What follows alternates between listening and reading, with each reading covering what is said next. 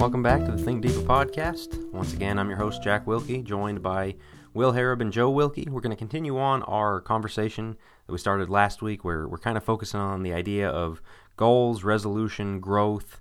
And so on the second half of this episode, we're going to look at it from the angle of Scripture, of our walk with God, and avoiding maybe some pitfalls, but also then get into some practicals, some areas in which we can all stand to grow and learn and gain things, and then maybe some practical tips, things we've learned along the way on our quest to grow and self-improve and all these things as well. We've got a little bit of an outline we're going off of, so I'm going to jump ahead into this one. We'll come back around to some of the scriptures I want to get to, but making sure we understand this properly.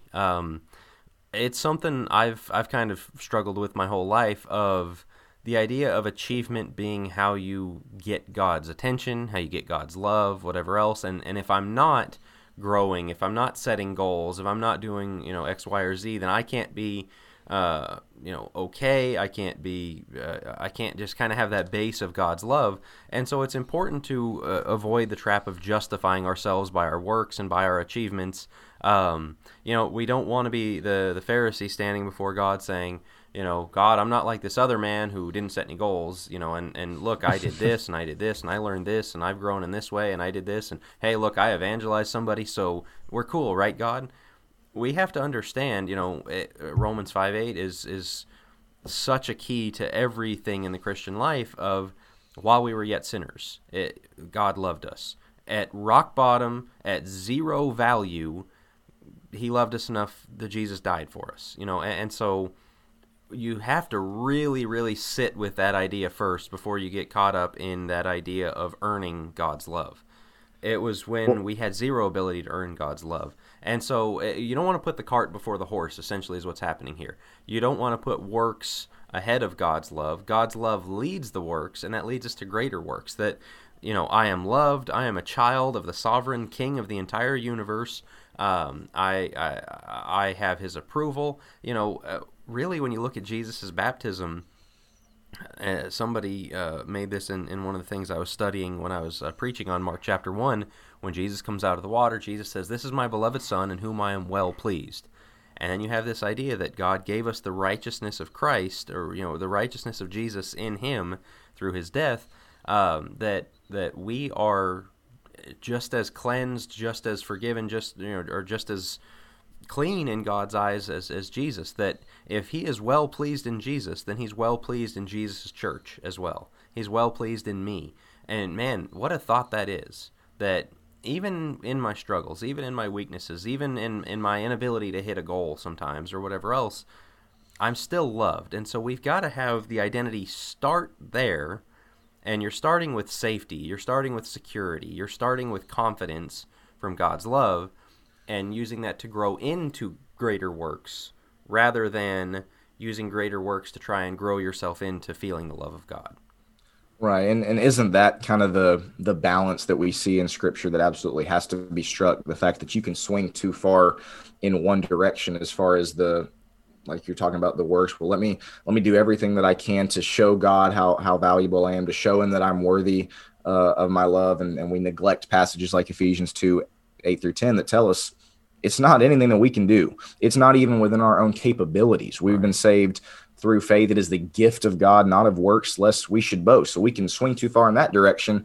But then on the other hand, we can swing too far. We can swing the pendulum too far in the other direction and say, well, God's got me. I don't really have to do anything, right? I've been saved through faith. And we neglect the work side of things. Right. And so I think that's an important point to illuminate the fact that there is a balance that is struck through Scripture that we have to understand.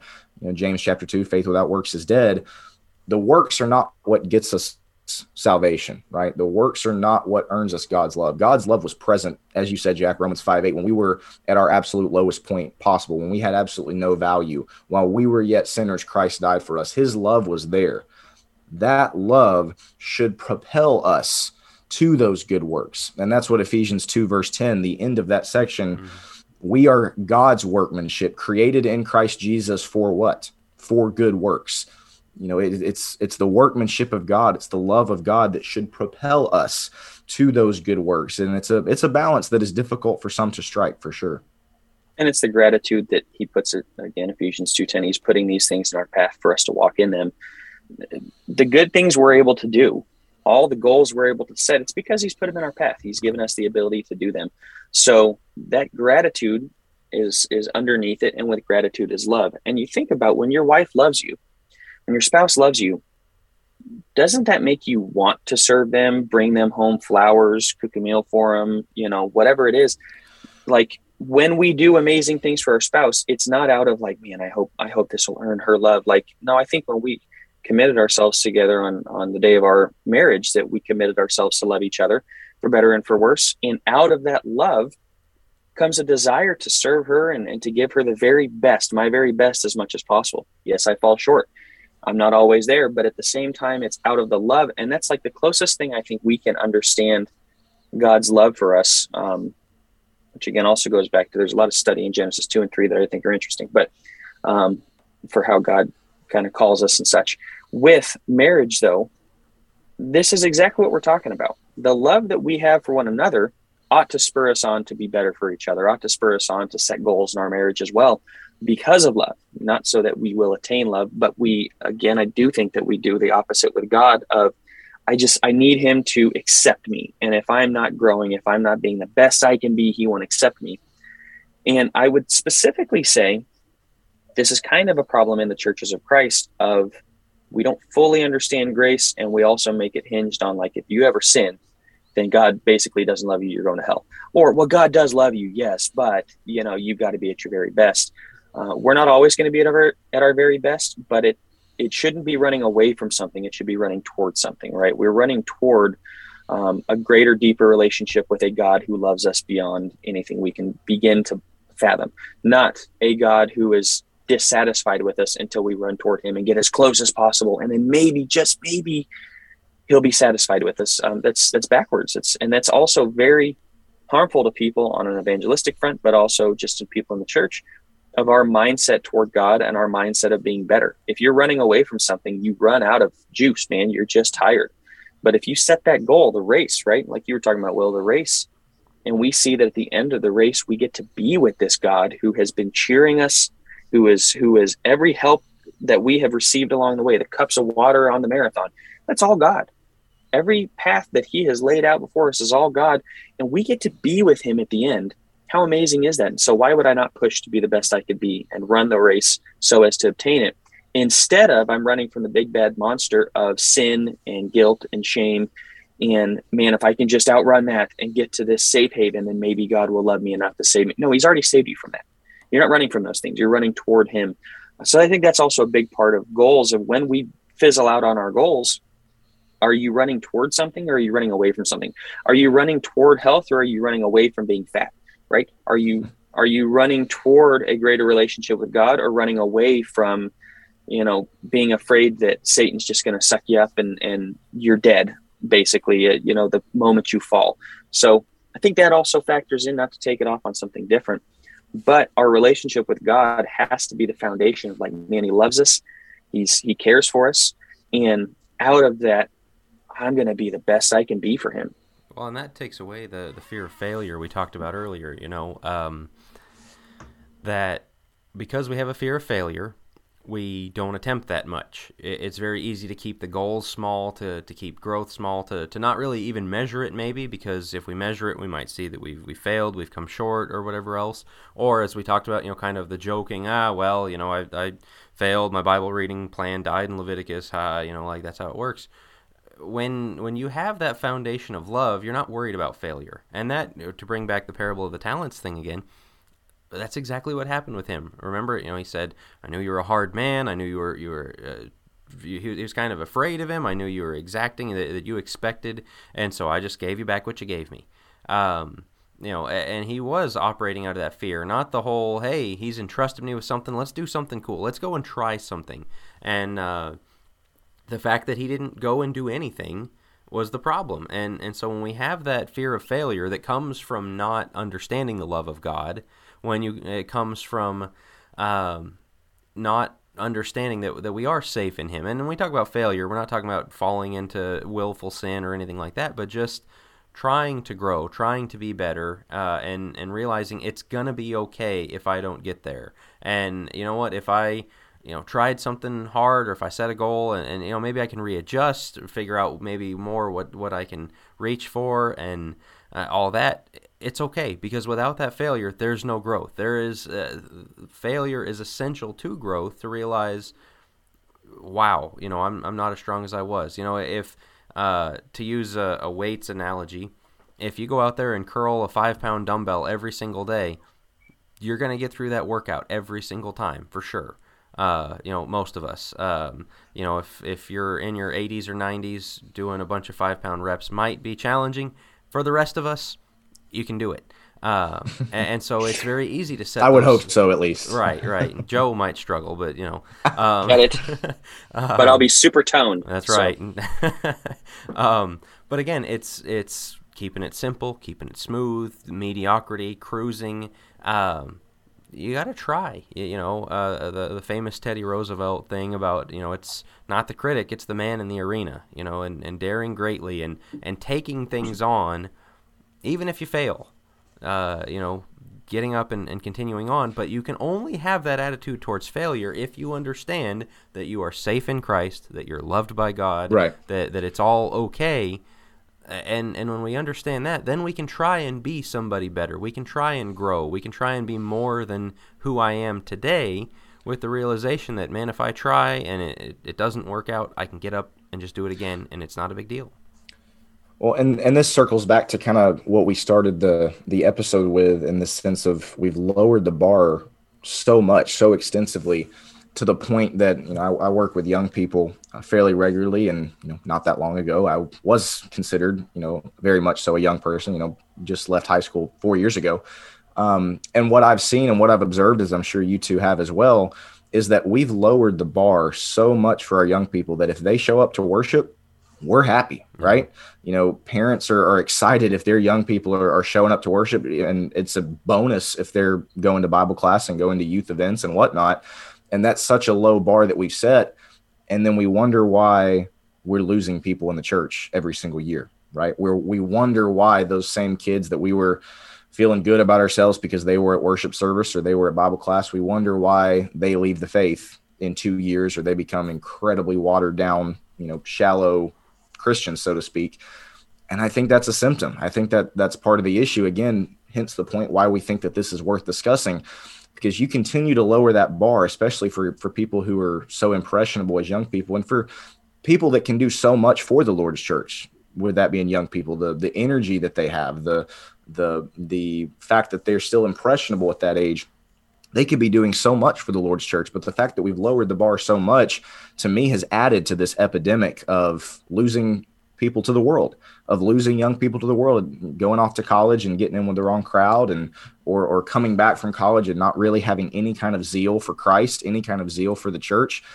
To me, that's part of the issue with this idea of lowering the bar. We've lowered it so low that they leave the faith because we haven't pushed them. How many kids have parents to look up to that are constantly growing in Christ and constantly improving and being better? Being better in their marriages, like the divorce statistics and rates are down because kids aren't getting married. Why? They look at their parents and go, well, I don't want to do that again. Right. So often parents are not really putting goals and asking the kids to be better, but then the kids also aren't necessarily looking up to somebody they see their dad up at the table praying first thing in the morning before they go to school, and see that Bible study is a huge part of things. And that they're constantly, they bring out biblical books to read at night, and they're constantly talking about it and growing.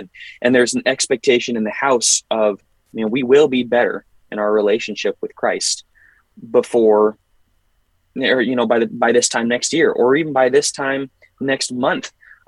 Kids don't see that. So not only are they, I think your point's super valid, of we're not asking anything of them, but we're also not modeling anything for them of like this constant growth. We get into what I often call logistical marriages, which are like, and I'd say logistical lives.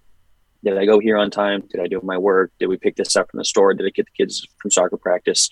right? And instead of living with this vitality, with just this excitement about things, we're not always going to have that, but like, do our kids see that modeled as well? An excitement for God, and that our worship is better next week, is it, better than it was this week, and a constant desire to be better for God. Again, rooted in love for our kids. We'll always love you, but we just ask that you try, right? Do they see that modeled for them, and a deep love for God that will keep them coming back to the church, long after they've gone off to college?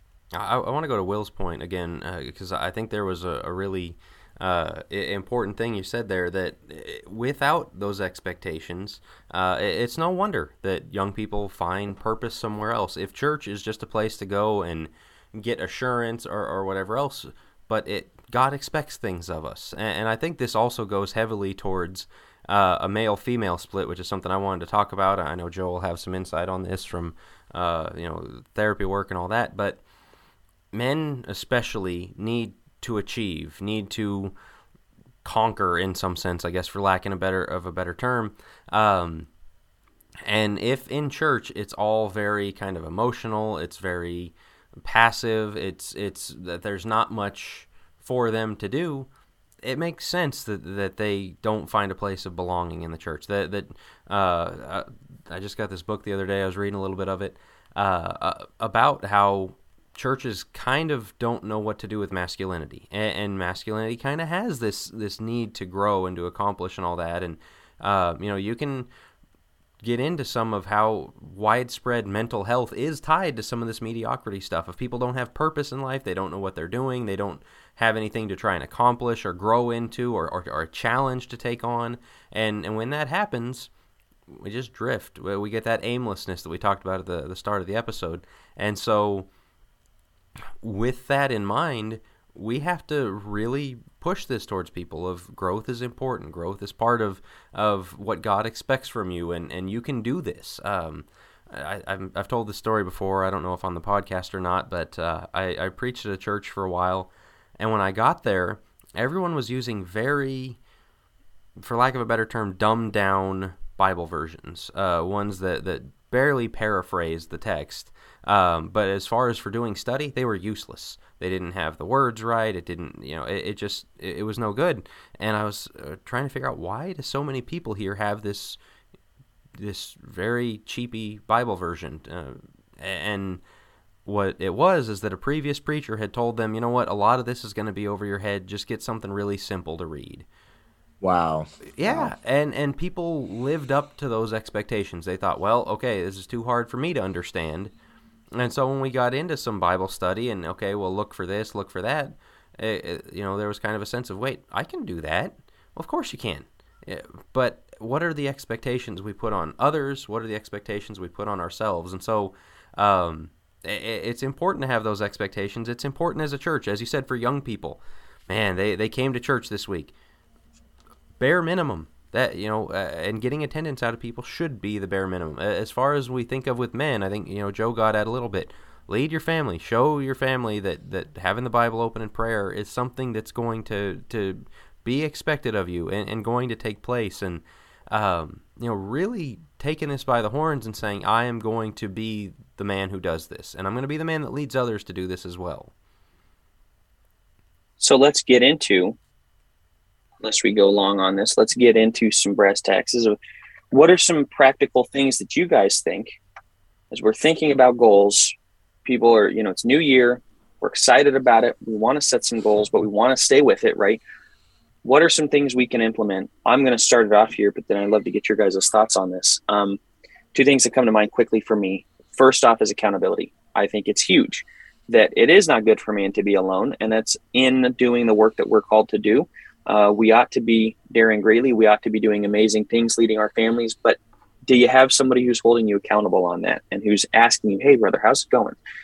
Have you been doing your Bible study, reading, exercise, whatever it may be, right? The financial goals. That's been a big part of our growth, I think, over the last 2 years, is just having you guys to get on with. And not accountability. Let me make a quick aside. Accountability is not, hey, did you hit your goals this week? No, I didn't. Oh, bummer. All right. See you next week. It's, brother, what happened? We're sorry to hear that. What's going on? What happened? What kept you from the goals? How can we hit it again? How can we make sure to hit it this next week? So dig in a little bit, check in throughout the week. So I'd say accountability is certainly one of them. The other thing is, don't set too many goals too soon. This is coming from personal experience of me just kind of being done with it, of setting a bazillion goals for myself and realizing, man, I am spread way too thin. I can't seem to hit all of these. And so just be smart with how you do your goals. I would say set some goals this year. Get accountable on your goals, but make sure that they're not so wildly, just fantastic. Like, this would be incredible, I'm going to lose 20 pounds a week. Obviously nobody's going to do that, but something like that. Just be cognizant of that. And make sure the goals are actually attainable, but they're challenging. We're not looking to like the 5-pound weight thing. We're looking to challenge ourselves, but also make sure that we're not going to burn out and go, I just can't hit them. No, you can. You just have 7 goals, all of which are really, really difficult. Maybe scale it back to 1 or 2 and see how it goes. So that would be my advice. You don't have to take that. But as we get into, how we might set goals, that might be my advice. And maybe you guys, I'm sure, have some others and might be able to speak more to the longevity of, don't just stop at 6 weeks. But what thoughts do you have? Well, let's go to that second point first, and then we'll come back to the first, because that's really where I want to finish, is the sharing in this with each other. We've got a scripture I want to look at for that, or a couple of them. But on what you're saying of not having too many goals, I think it's important to always have spiritual growth in mind. And so always have that as a baseline, whether it's a Bible reading plan, whether it's a study that we're trying to do, or a prayer habit that we're trying to form better, or whatever else. Always have that, and then have something else that you're working on in your life to improve your life, to improve the lives of those around you, whatever else. We've had health goals, whether it's working out or whether it's an eating thing of some of us have had, okay, I'm only going to have dessert once a week, or I'm just not going to drink Coke or Dr. Pepper at all this week, or whatever else. Things like that help you. That you feel better. It just there's improvement there, and the discipline. It's been said that discipline is kind of like a muscle that you grow, and if you're using it too much, like you said, Joe, if you're just working out that same muscle every single day, over and over and over, in a million reps, because you've got so many goals, you burn out, and then your discipline fails and it falls through. And so keep it simple, keep it and you want to start stacking goals on each other. Get into a habit, you're doing pretty well on something, then you can add something else. You can grow in a different way. If you've got the daily Bible reading habit and you're really doing well on that, okay, excel still more, as Paul would say. Find the next thing that you want to do. And not stretching yourself too thin. But again, health goals. We might have goals for your work, your career, whatever else, the things that you want to get done. It might be financial goals of saving, investing, different things like that. We mentioned personal growth things, whether it's a hobby like learning an instrument, or my wife, she's real big on knitting things. Get into things like that. Reading books. Reading is so good for us, so much better for us than just watching things all the time or scrolling our social media feed. Things like that. There's a wide range of goals that we can choose from, and so that's kind of my advice on it, is get a spiritual growth goal going, and accountability will, as I said, we'll come back around to that point in a bit, and then figure out one area of your life you want to improve on, and take the time to get it done. It's not going to happen in a week. It might not happen in a month, but then build that one, and when you feel like you're kind of got that one going, all right, then you can do something else. You can get that to a place you're comfortable with, and then move on to the next thing. But find different ways to grow. I mean, because in this life, spiritually, we know we're never going to be perfect. We're never going to know all there is to know about God and His Word. We're never going to, have everything down perfectly. So keep growing. With the rest of our life, discipline in different areas, we're never going to perfectly do everything. And so there's always going to be some room, some area to grow into. I completely agree with both of you. And in the 2 years that we, as a group of friends, have attempted to do this, we've learned several things, chief among them being the one that both Joe and Jack brought up, the fact that if you try to spread yourself too thin, let's say you have 5 goals, the natural human tendency is, let's say you have 5 weekly goals. If you fail one of them, you're going to be a lot more comfortable with yourself failing the other 4, mm-hmm. right? If your goal is to not eat dessert for an entire week, and it's Monday, you have dessert, your attitude is going to be, well, you know what, I've already failed. Let me just binge dessert for the rest of the week. Right. And so I think that is incredibly important. The fact that, we talked a lot about not setting the bar too low, but at the same time, there is such a thing as setting the bar too high. And so I echo Jack in the sense that you always need to have something that you're doing to develop your spiritual growth, more time with God, more time in prayer, more time studying your Bible. So have something like that. But also, as he said, have something that maybe you enjoy. Maybe you really enjoy reading. You just can't find the time for it. Maybe you really enjoy going outside and hiking, exercising, whatever it is. But as far as something that they, neither one of them have discussed yet, right?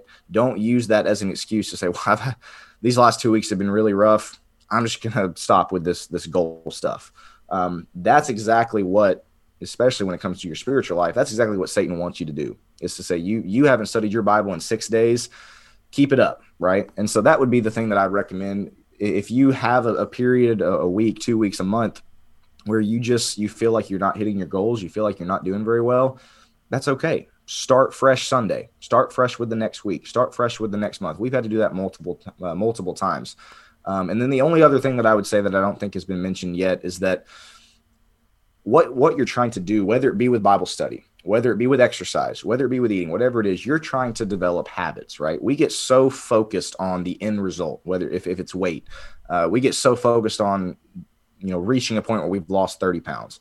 We get so focused on, well, I want to be this good at XYZ, that we kind of lose the process along the way, right? We lose the fact that if you're setting aside time to study your Bible and that's your goal, you're developing a habit. You're trying to develop a routine.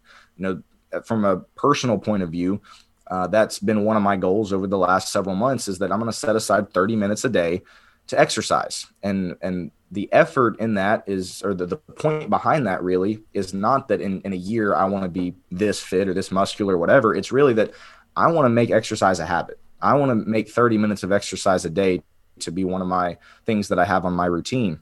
And this exact same thing could be said with Bible study. I want to spend 20 minutes a day, 30 minutes a day in Bible study and in prayer.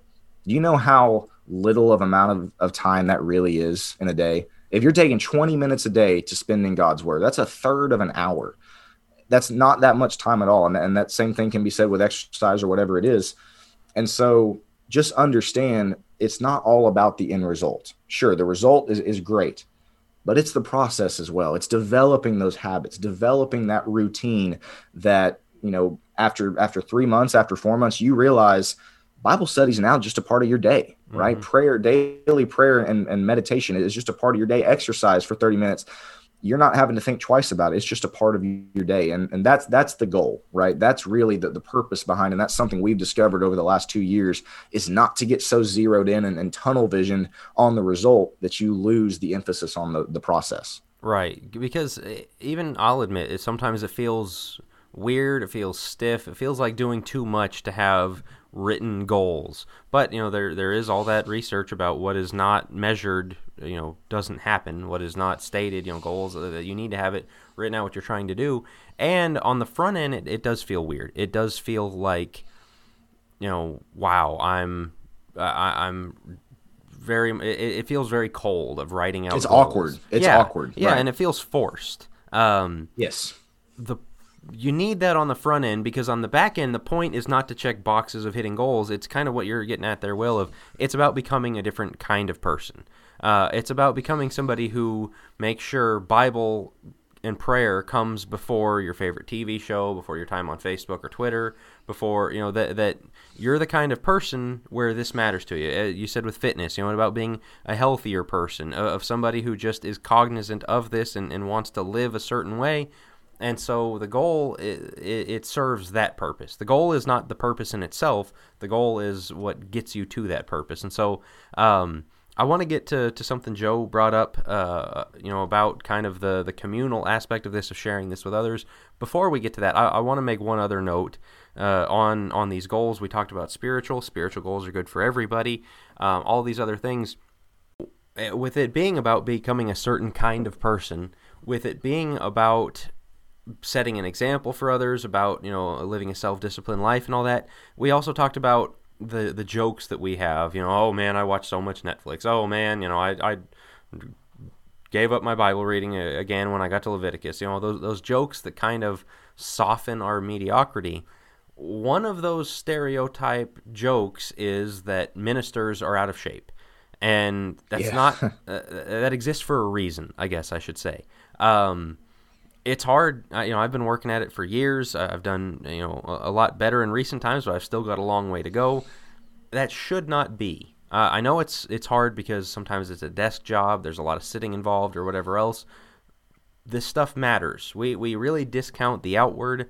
And so if you're a minister listening to this, if this is something that has been a struggle of yours, take this seriously. It speaks. There is an aesthetic behind the words that we say. If we have zero self-discipline in our life and we're always posting on Facebook about how much we love Chick-fil-A and all this stuff, and then we're getting up and preaching a sermon on self-discipline, it doesn't fit. And so part of this is the being example to others of showing a better way, of showing God's way of doing things and how we're to live and things like that. And so bringing self-discipline into the Christian life is important, and especially if we are those who purport to lead. And Jack, that was exactly the point that I was going to make when you bring up the kind of stereotype that ministers are out of shape, is that we negate our own preaching, right? We negate our own words when we get up there and talk about self-control being a fruit of the Spirit, or the fact that we need to have self-discipline with the shows that we watch, the music we listen to, the words that we say, whatever it is. And yet we can't show self-discipline when it comes to exercising and eating, right? It completely negates the things and you might say, well, that's not as important. And you're right. Obviously, spiritual self-discipline is far more important.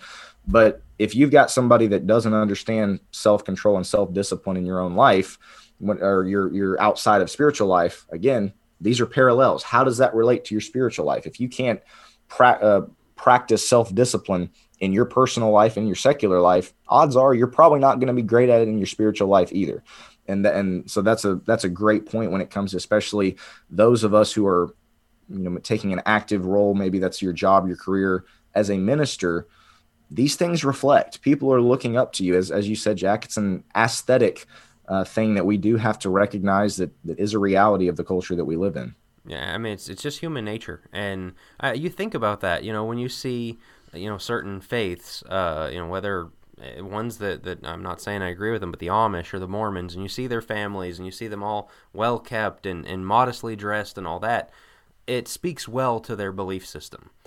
If we're just entirely slovenly, that doesn't speak well, to who we purport to be, the God we purport to serve, and all those things. And so, I think that is a valid thing. It's one of those things where we might try and discount it. It might sound harsh. As I said, I'm somebody who's working on it myself.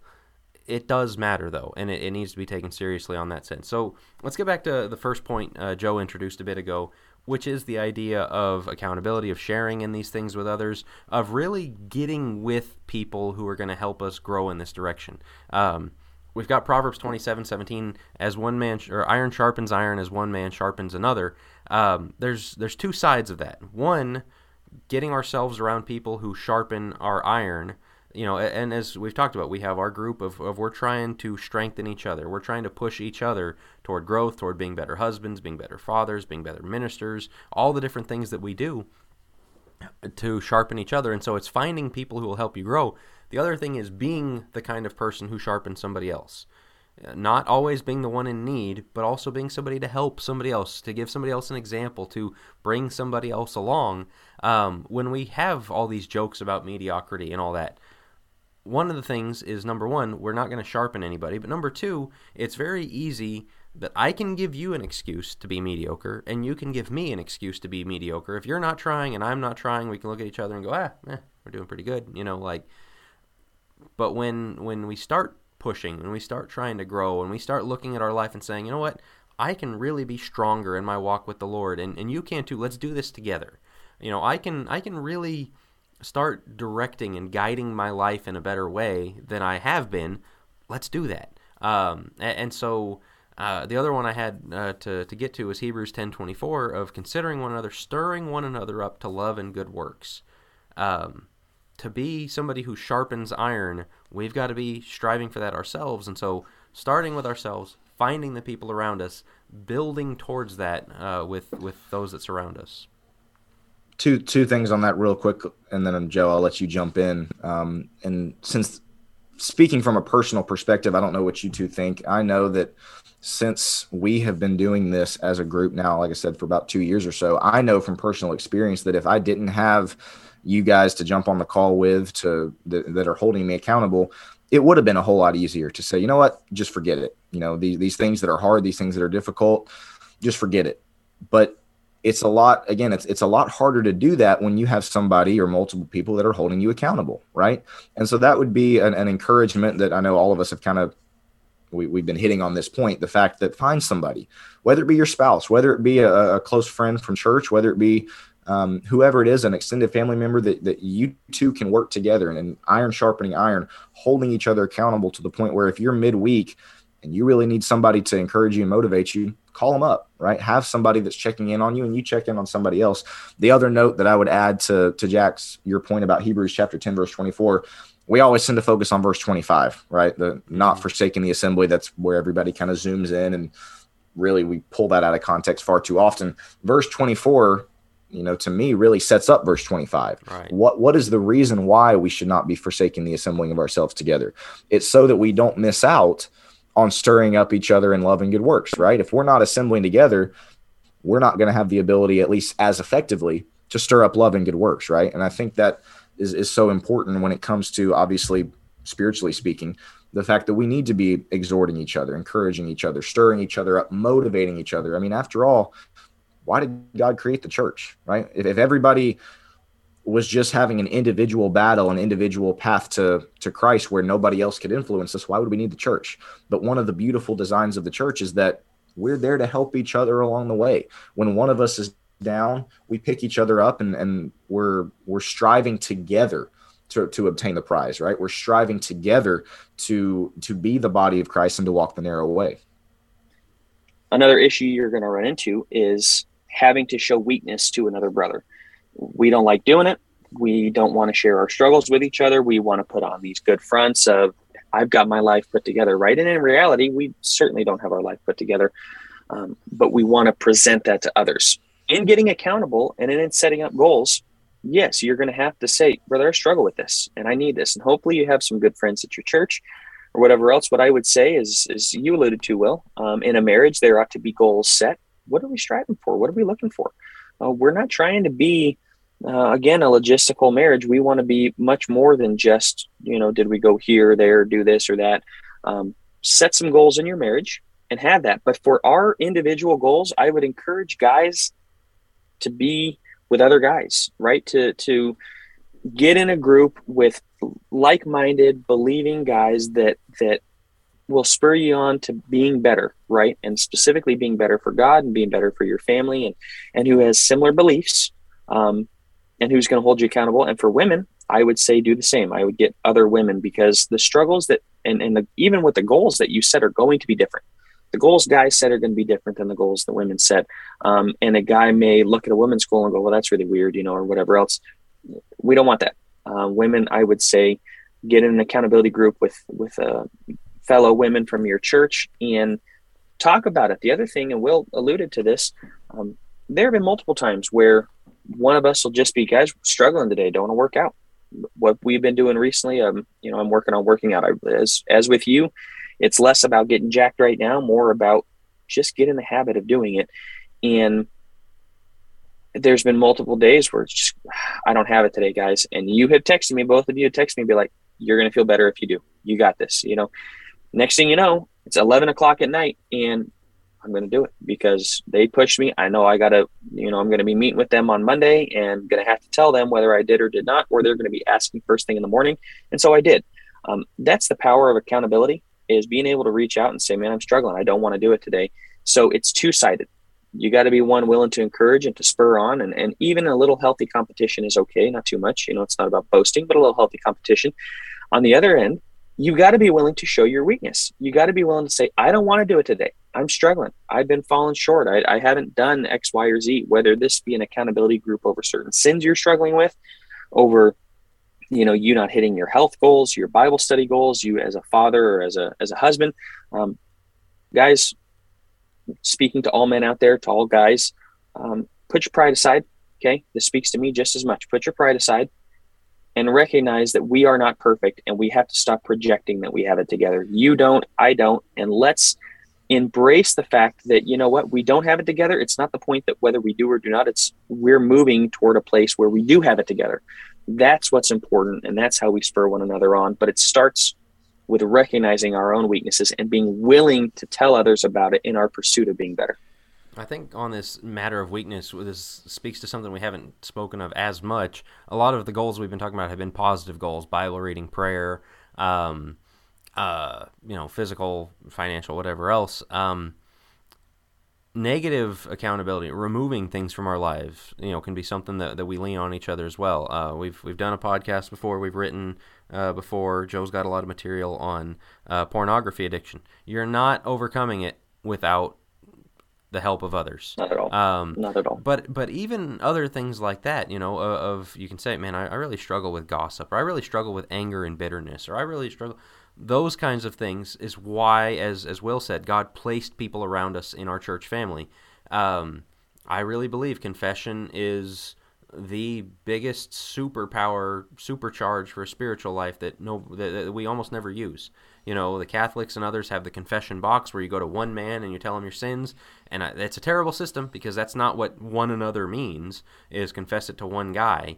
On the other hand, but at least they do it. At least they do something. At least they're confessing. Right? Yeah, and so that can be a part of your accountability as well, of removing weaknesses, removing struggles, having others help bear your burden, and then positive things that you can do as well. And so the ability to share in these things together, we're not on an island. We need to be growing in these ways ourselves.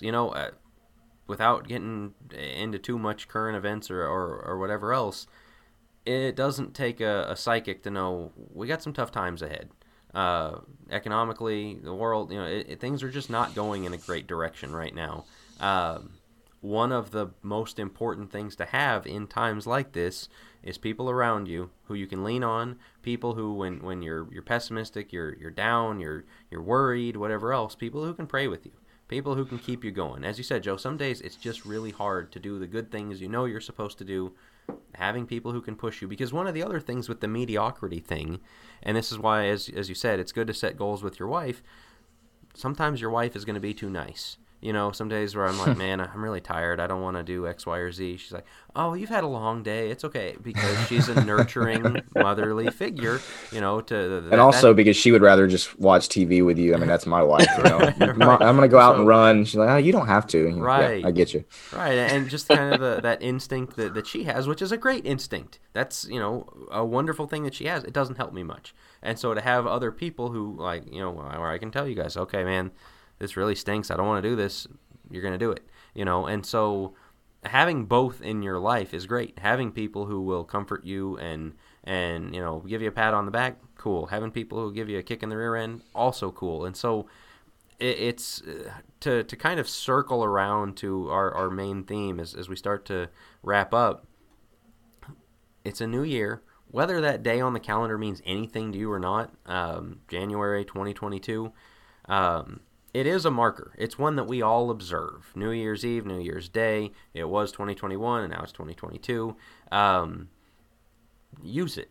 Use it as a turning of the page. Use it as a measuring stick. As we said, you can look back to last year.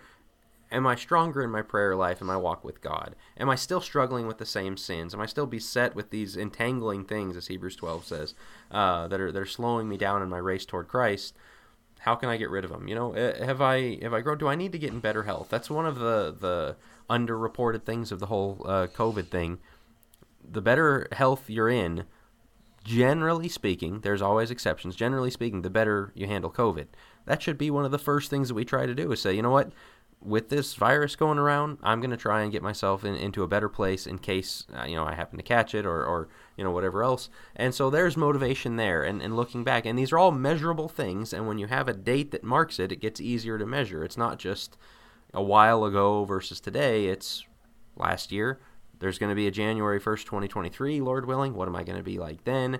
Will I have grown? Who do I want to be then? And how can I start becoming that person? And with these things in mind, it really drives us to start looking for ways to do it. Well, and that speaks to your point earlier, Jack, about stacking goals. Right. The fact that you Yeah. don't have to start with 6 goals January 1st, but start with one. Mhm.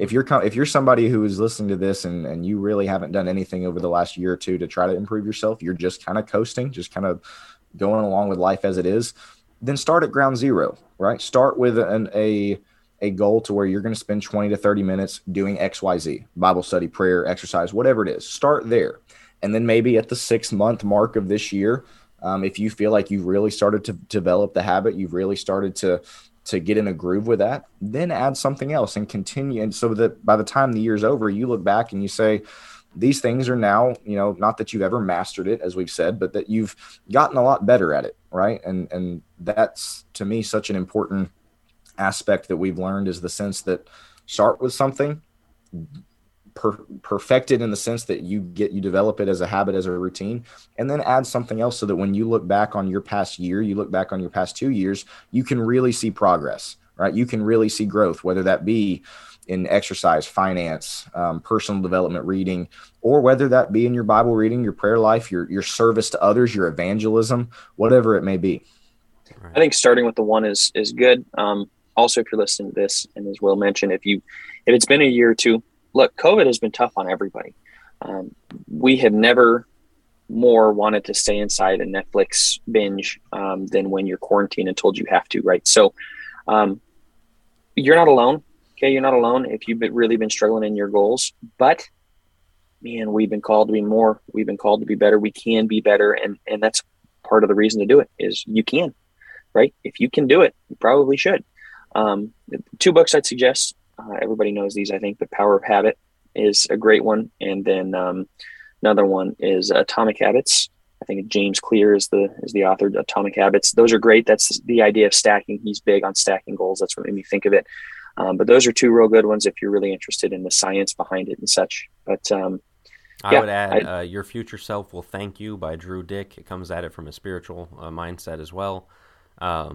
Just kind of a general self-control, self-discipline growth book. So recommend that one. And one final thing that I just want to make the point of is the role of joy in all of this. As Christians, we live joyful lives. We're not put upon people. We're not, down people. We're not, heavily burdened people. We should be having joy, and part of that joy is joyfully growing, joyfully making the most of our days, joyfully using what God has given us to His glory, and kind of reveling, wallowing in mediocrity is the opposite of that. And so we're showing the world the joy of the Christian life. So we're going to wrap with 2 quick things. First of all, we're going to share one goal that you guys are going to have for 2022. And then afterwards, I'm going to spring a segment on you, which will be a regular feature, and you're going to have to think on the spot. So, one goal first. Go ahead, Will. Okay, one goal for I'm going to cheat. I'm going to actually give 2 because one I started last year, but I'm going to keep it up and kind of make it my central focus for at least the first 6 months. And then that is the one that I already mentioned. That is 30 minutes of exercise, 6 days a week. Again, 30 minutes is not that much time. If I can't set aside 30 minutes of my day for something like that, then that's probably not a good thing. So that's one that I'm going to really focus on for the first, like I said, several months of the year. The other one, and this is kind of just for fun, and I don't know if my wife will listen to this or not, but if she does, it'll be a surprise to her because I haven't even mentioned it to her yet. You 2 know me, and anybody who knows me that's listening knows that I can barely cook a grilled cheese, right? I am not talented when it comes to being in the kitchen. I can bake some cookies and cookie dough, as Jack and Joe know. That's true. Oh yeah. But when you get past that, you get past frozen pizza and toast, I'm not very proficient in the kitchen. So I would love, and again, this is just something kind of for fun, I would love as the year goes on to start setting aside meals throughout the week that I can learn how to cook, whether it be YouTube, whether it be my wife, who's an excellent cook. Again, hope she's listening. Brownie points would be great. My wife, who is an excellent cook, can show me some things because, again, that's just an area of my life that I am not very talented at, and one that I'd love to get better in. So later on in the year, hopefully that'll be something that I can start working on. You could get literal brownie points. Brownie points. Bingo. Nice. Nice. All right, Joe. Very One for nice. You. All right. I'm with Will. I'm going to stick with the one I'm on, which is just exercise every day. I haven't set the 30 minutes. It's probably a good thing to hit right now, coming off of 2 back surgeries last year. I'm hearing excuses. Bingo. I was hoping it was a good enough one. We call it pulling a Joe, don't we, Jack? But no, I think I'm going to stick with that one. And I want to work up to where it's 30 minutes and then hopefully maybe an hour by the end of the year, but just gradually grow, but still hit that one. And the other one is going to be more on the spiritual end, which is my prayer life this year has just not been fantastic. Say the regular ones, but in terms of, sitting down, getting on your knees and praying for 20, 30 minutes at a time, something I really want to do. So that's a big one I'm hoping to do. Continue with the one I've already started and just build on that one. And then also the prayer one. And I try to have the two, like you mentioned, try to have a spiritual one and then the other one. And if I can, this will be maybe the last half of the year. Like we'll talk about first 6 months, really get into the working out, but I want to be a morning person so bad. So maybe the last half of the year I might work on truly waking up at like 6 o'clock every single day. And you guys know how pitiful I am at that. For our audience, full disclosure, Joe has been working on this for 2 years. Yeah. And, I'm horrible at it. Stay up till 3 a.m. No problem. Wake up at 6 a.m. And that's probably the issue is I stay up till 3 a.m. and then try to wait. Thanks a lot. Here's your sign.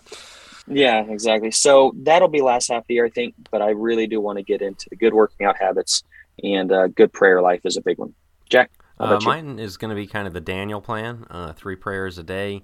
Prayer, as you said, it's a challenge, especially not being a morning person myself, of getting up, taking the time to pray, and getting the day going. I always get prayer in somewhere, but I really think what you see from Daniel is a really good example. As a very faithful man, very highly regarded man in the Scriptures. Once in the morning, once midday, once at night. That way you can get to more things. Maybe you don't have time all at once to get to everything. You can set aside a prayer for this, a prayer for that, a prayer for another thing, whatever it may be. And so that's going to be mine. All right. You're also going vegetarian, right? For the Daniel plan. Not that Daniel plan. No, sir. Not going to happen. Real quick, Jack, because I just realized I'm completely the loser that didn't even mention the spiritual goal that I'm working on. Definitely. Even after we said make sure you have a spiritual goal. No, I do have one, and it's one that I'm continuing to work on, but I just realized I didn't mention it, and that is spending my mornings in Bible study, at least a portion of my mornings. Joe just talked about the value of being a morning person. It's not for everybody. I certainly would not qualify myself as a morning person, but there's something about starting your day in God's word. There's something about whether it be 10 minutes, you're right, or whether it be 45 minutes or an hour that you're spending. That is my goal that I'm not starting. I've already started it, but I definitely would not say that I've mastered it, that I'm working on. And that is just spending a portion of my morning just before lunch in God's word. So didn't want to be the total loser that forgot to bring that up. So, all right. So for our last thing, as I said, this will be a regular segment, 2 minutes. So really keep it to 2 minutes. That's hard when you're telling preachers that. Tell us some scriptural insight from something you've been preaching, something you've been teaching, studying with somebody else. 2 minutes. Go ahead. Joe, you're up. All right. Yeah, thanks for that. No, I did a Devo on this last night, actually. So I've been reading through Ezekiel. And I made a little 3-point. I should have saved it for a sermon, like an idiot. I went ahead and used it for a Devo. But a few things just at the beginning of Ezekiel. First thing you see is basically a throne scene. And what I pointed out is God is not like us. From the very beginning of Ezekiel, he sets apart his holiness and how set apart he is from us, from the creatures, from the spinning wheels, from everything else. It is unlike anything we can even begin to fathom. God is not like us. Then you get toward the end of chapter 1 into chapter 2, and it's the call for Ezekiel. Ezekiel hits the ground at the end of chapter 1. That is the only way we should approach God, is with complete and utter reverence. But then God, just like in Isaiah 6, he calls Ezekiel to something better. And so he turns it on its head of, yes, I'm holy and you're not, but now I'm calling you to a holy calling, right? To do something for me. And so that's the other point I made is with our Christianity, we are being sanctified and being made holy, but we have been justified, and God is calling us to that. And then I also mentioned he makes Ezekiel do some truly bizarre things, sleeping on or laying down on his left side for like 390 days, and then another for like 40 days, and then doing the little siege scene where he sets up a brick, and that's to represent Jerusalem. And then he's got to cook over human dung, but then he petitions God and is like, no, God's like, okay, you could just do it over animal dung, which is still unclean. And so just eating the scroll, right? There's some real weird things. And the point I made about it is God, in us being holy and calling others to be holy, our life probably shouldn't be easy. We will be called to do things we're not comfortable doing. And Ezekiel did them, because we're talking about God here. And if you recognize the very beginning of the book, if you solidly get that point that God is holy and we're calling unto him, then you'll be willing to do anything. So that's kind of where I was at. How'd he do on the 2 minutes thing, Jack? Right at. You see if you can do it yourself. Yes. Yeah, I'm going to start a stopwatch. Nailed it. So anyway, one of the things that I've been doing with our young people, and we kind of actually spent a whole month as a congregation here at Decatur on, is the book of Acts. So we've been studying through that quite a bit. And one of the things that I observed that I really hadn't thought of before I actually sat down and study is just how much of an emphasis throughout, especially the early portion of Acts, is placed on the name of Jesus. Mm-hmm. Acts 2:38, the verse that we all know, repent and be baptized in the name of Jesus. And Acts chapter 3, when Peter heals the lame man, he tells him, in the name of Jesus Christ, rise up and walk. And then when they're before the Sanhedrin, they say, by Jesus's name, this is something that we're doing. And then, so it got me thinking, and for those, if anybody's listening from Decatur, this is a sermon that I preached a couple months ago, I guess it has been now, where you look at what does the name of Jesus Christ really represent? And back then, the reason for the emphasis behind the name of Jesus for Peter and his audience was that they didn't believe in Jesus, right? They believed in God. They believed in the scriptures. They were moral and ethical people, being Jews for the most part, but they didn't believe in the name of Jesus. They didn't believe that he was the Messiah. And so that's why Acts chapter 4, verse 12 is the famous verse where Peter says, nor is there salvation in any other, right? There's no other name that is given under heaven, given among men, by which he must be saved. And right, he's talking to the Jews there, talking to the Jewish Sanhedrin, who would not have believed that. And so that got me thinking, obviously that was for the Jews. What about for us? What are some of the things that the name of Jesus represents? Why is it such a big deal? And then some of the things that I preached on and that we've covered here at Decatur is that, first of all, obviously verse 12 of Acts 4, it represents salvation. There is no other name that salvation can be achieved under. You go a few chapters later to Acts chapter 5, the name of Jesus also represents persecution, right? If you look at Acts chapter 5, verse 40, and they agreed with him, and when they had called for the apostles and beaten them, they commanded that they should not speak in the name of Jesus. And so that's another thing that the name of Jesus represents, is persecution. And the third and final one is it represents our vocation. It represents our commission, the idea that we actually have a responsibility to live as Christians and to spread the gospel. So that's the quick, probably 2.5 minute version at this point, but that's the quick version. All right, cool stuff.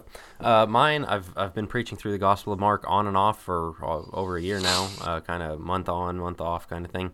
And Mark 8 through 10 is kind of the hinge of Mark. Mark has established who Jesus is with all the miracles, the demons, the walking on water, feeding 5,000, and all that.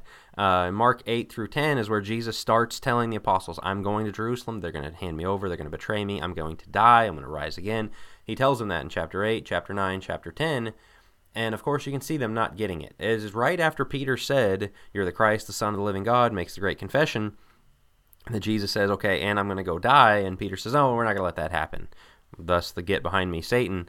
And that's where Jesus says you're going to have to take up your cross. And so in those chapters, you have different ways we're going to have to take up our cross. You have, their pride. They keep going over, I'm the greatest, I'm the greatest. Jesus says, no, you got to be the last of all if you're going to be the greatest. You got to be the servant of all. You've got the text on divorce and remarriage of, your marriage, your relationship is subject to Jesus Christ. You have the rich young ruler. Your money is subject to Jesus Christ. Taking up your cross is about putting all of your life under his lordship and accepting him as king. But the really cool part, the bookends that you have at chapter 8, right before all that starts, and chapter 10, right as it ends, and it transitions to Jesus going into Jerusalem in chapter 11. In chapter 8, Jesus heals the blind man, and it's the one where he spits, puts spit on his eyes, and he sees blurry, and then he sees fully. The one at the end, Jesus says, all right, you regained your sight. Your faith has made you well.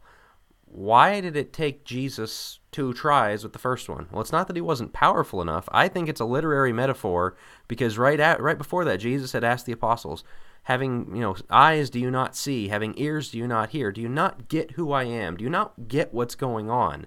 They saw partially, which was Peter's confession, hey, you're the Son of the living God.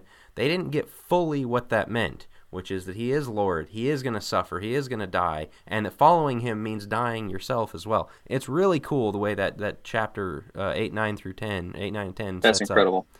It's really cool. So that's incredible. That's my insight. We'll do that as kind of our closing segment every time, 2 minutes on some scriptural insight you've been studying, so next time you'll be more prepared, fellas. So that's going to do it for this week's show. Be sure you're subscribed to get the latest episodes each week. Also, leave us a review if you've enjoyed it, and especially pass it on to friends and family who might get something out of the show as well. We'll be back next week with a talk on the Generation War, both in culture and in the church. So be sure to join us next time on Think Deeper.